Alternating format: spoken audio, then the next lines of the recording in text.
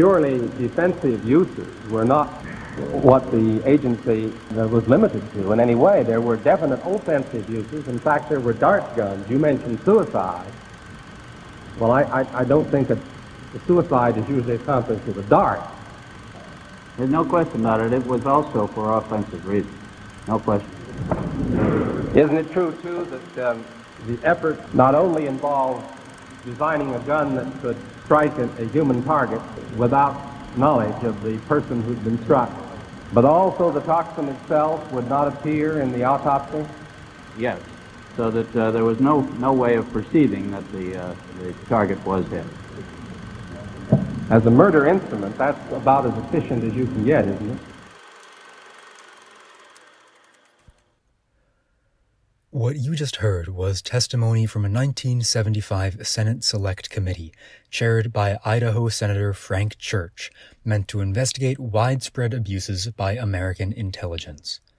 The two men speaking are Senator Church and William Colby, the director of the CIA from 1973 to 1976, after which he was replaced by George H.W. Bush.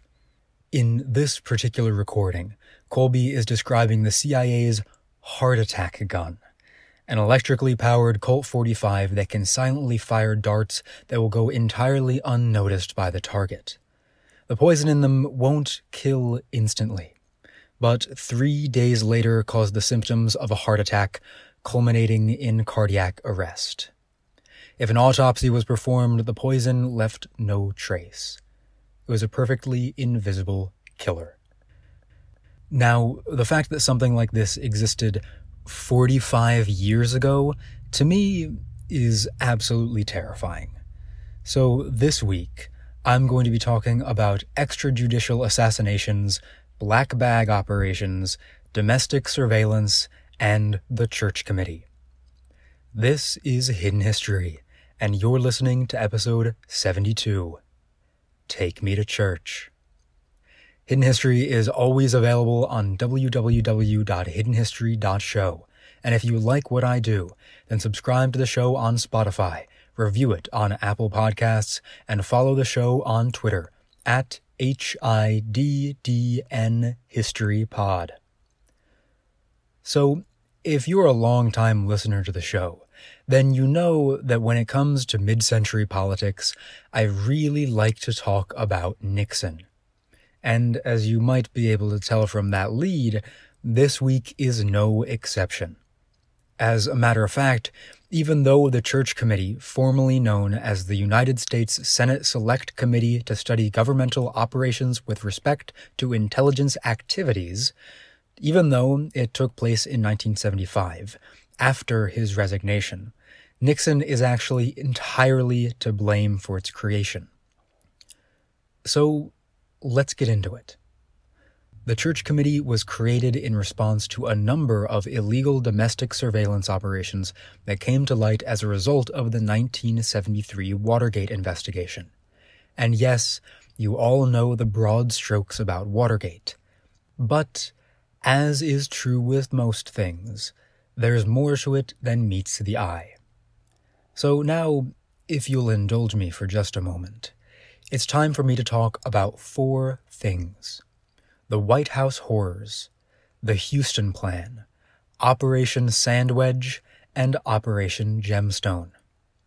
So, let's start with the one that's the widest in scope, the White House horrors. Now, the horrors were a series of events brought under one name used to describe the scope of Nixon's criminality. Now, some of the crimes in the horrors are relatively public knowledge, like the creation of the White House plumbers and the break-in at the office of Daniel Ellsberg, psychiatrist. Some of them aren't so well known, like a proposal put forth by Chuck Colson, Nixon's special counsel, that they firebomb the Brookings Institution, a neoliberal Washington think tank, in order to destroy sensitive documents. Also included in the horrors were things like the use of IRS auditing as a political weapon, and the creation of false documents that implicated JFK in the assassination of the South Vietnamese president. So obviously, not super great stuff. The White House Horrors is, like I said earlier, the umbrella term, and included under it are operations Sandwedge and Gemstone. So, what exactly were they? Well, Sandwedge was a typical mass surveillance and infiltration operation. It involved watching Nixon's political enemies around the clock to collect dirt on everything from their finances to their sexual habits. But outside of that kind of run-of-the-mill despicable stuff, it got a lot darker. Part of Sandwedge was the infiltration of the presidential campaign and the office of Democratic Senator Edmund Muskie, which resulted in Nixon's agents forging a letter claiming that Muskie discriminated against French Canadians. The so-called Canuck letter, though very low quality in terms of the forgery, was shocking enough to the American public to cause the downfall of Muskie's campaign, who, at that point, was the front-runner for the 1972 Democratic nomination. But still, compared to some of the monstrous ways current campaigns behave, to us as a modern audience, maybe a letter about French Canadians isn't as impactful as it was in the 70s. And to that I say, don't worry, it gets worse. Eventually, oversight of Operation Sandwedge was passed to G. Gordon Liddy, whose only claim to fame is being the Daddy G referenced in Steely Dan's My Old School and absolutely nothing else. And so Daddy G decides that Sandwedge maybe isn't where it's at, and it's time to move on to bigger and better things. Operation Gemstone. Now, from a legal perspective, thankfully the worst parts of Gemstone were not executed. But from a historical one, even though the worst things stayed on paper, the fact that they were proposed, accepted, and funded speaks not only to the sheer criminality of the Nixon administration, but also to the failings of a system that could allow such a thing to happen in the first place. Right, so what exactly was it? Well, like Sandwedge, it was a weapon to use against the Democrats, but not in a passive sense. This wasn't just simple wiretapping. It was a two-pronged operation meant to both disrupt the Democratic National Convention and defend the Republican National Convention. On the Democratic side, that meant deploying agents to spread rumors, start protests, manufacture fake attacks between the candidates, and embarrass party officials. On the Republican side, and this is where it gets pretty bad, it meant targeting radical leaders who were likely to protest the convention and kidnapping them, holding them in Mexico until the convention was over. Now, the kidnapping part of Gemstone didn't come to pass, but not out of some moral opposition, but rather because Attorney General John Mitchell thought that it would cost too much. The break-in at the Watergate Hotel, which is, usually considered the defining part of Watergate, was actually a part of Operation Gemstone. Liddy faced severe criticism from his co-conspirators, saying that if he hadn't cancelled Sandwedge, then none of them ever would have gotten caught. If you want to talk about facing justice for these crimes, Liddy, who was instrumental in organizing most of them, only served a brief prison stint for the Watergate break-in. After his release, his image was immediately rehabilitated, and he made appearances on everything from Fear Factor to WrestleMania to Miami Vice and Encyclopedia Brown. He actually has 61 credits on his IMDb page. I mean, personally, for me, having to go on the Howard Stern show seems like punishment enough. But there is one more part to the White House Horrors that I need to discuss. And this is the one that directly resulted in the Church Committee's formation. And that is the Houston Plan. The Houston Plan was first assembled in 1970 by Nixon aide Tom Houston. And, like the other operations, it called for extensive domestic surveillance, this time on left-wing groups and those opposed to the Vietnam War. It called for illegal wiretapping and breaking and entering, but the crown jewel of the Houston Plan involved rounding up anti-war protesters and political quote-unquote radicals and sending them to secret detention camps on remote tracts of government land in the western United States. That's pretty horrifying. But what's worse is that it was ratified by Nixon and then sent out to the heads of the FBI, CIA, DIA, and NSA, and they all accepted the plan except for J. Edgar Hoover of the FBI. Once again, Hoover didn't do this out of a moral opposition. J. Edgar Hoover was an absolute monster, and maybe I'll do an episode soon on the breadth of his crimes. But the only reason Hoover opposed it was because he thought it was so large in scope that the conspiracy would surely be uncovered.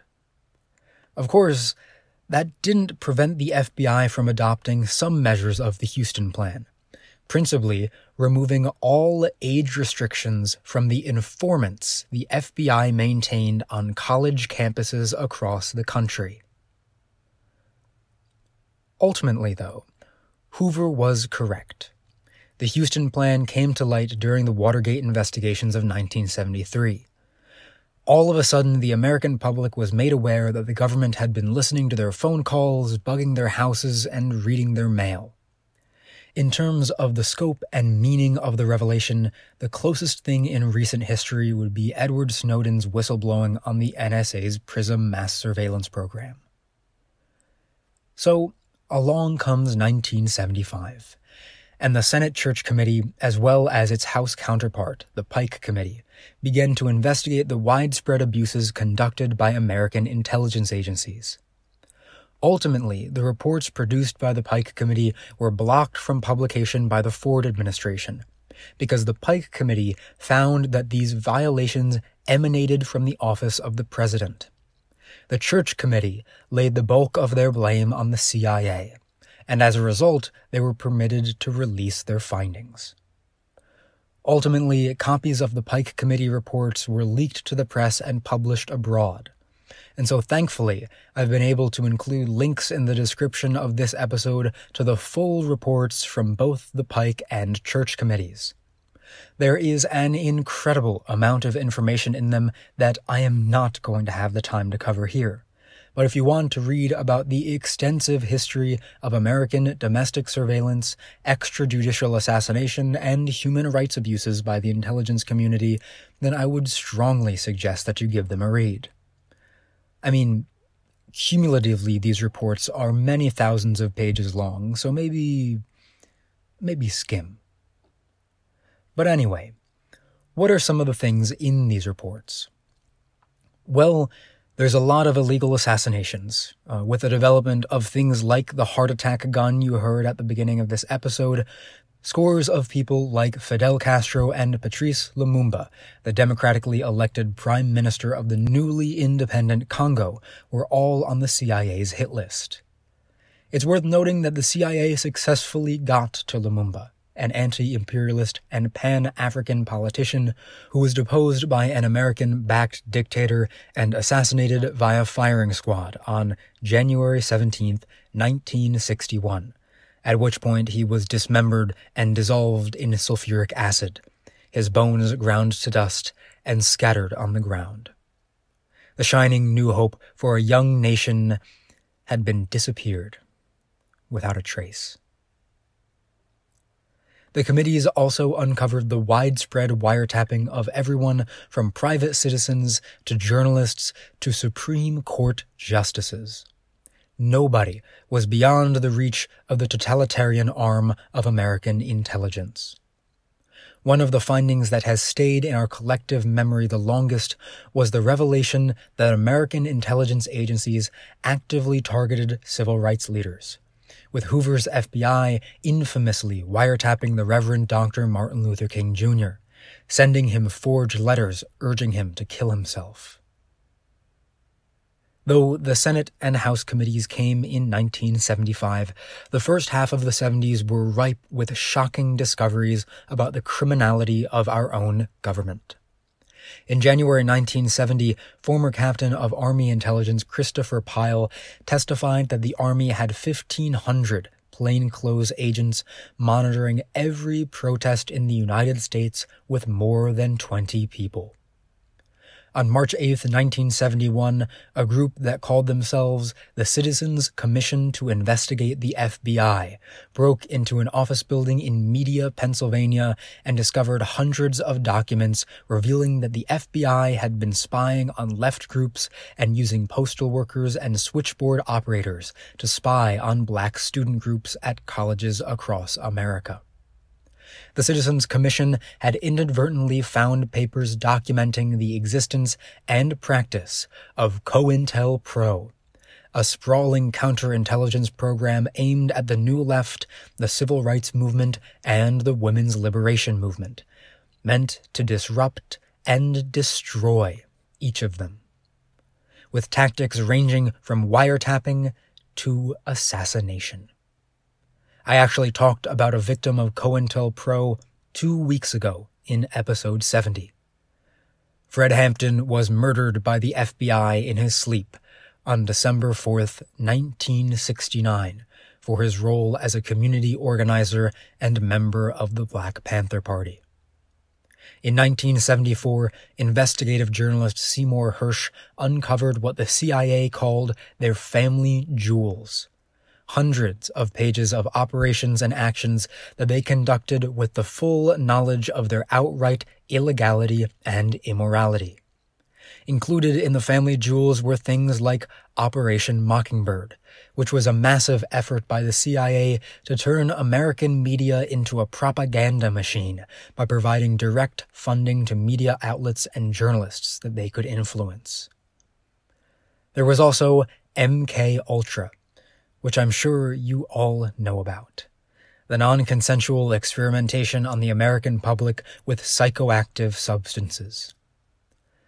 Though the jewels were first discovered in the 1970s, documentation that gave us a better picture of the nature of these human rights violations was only released in 2007.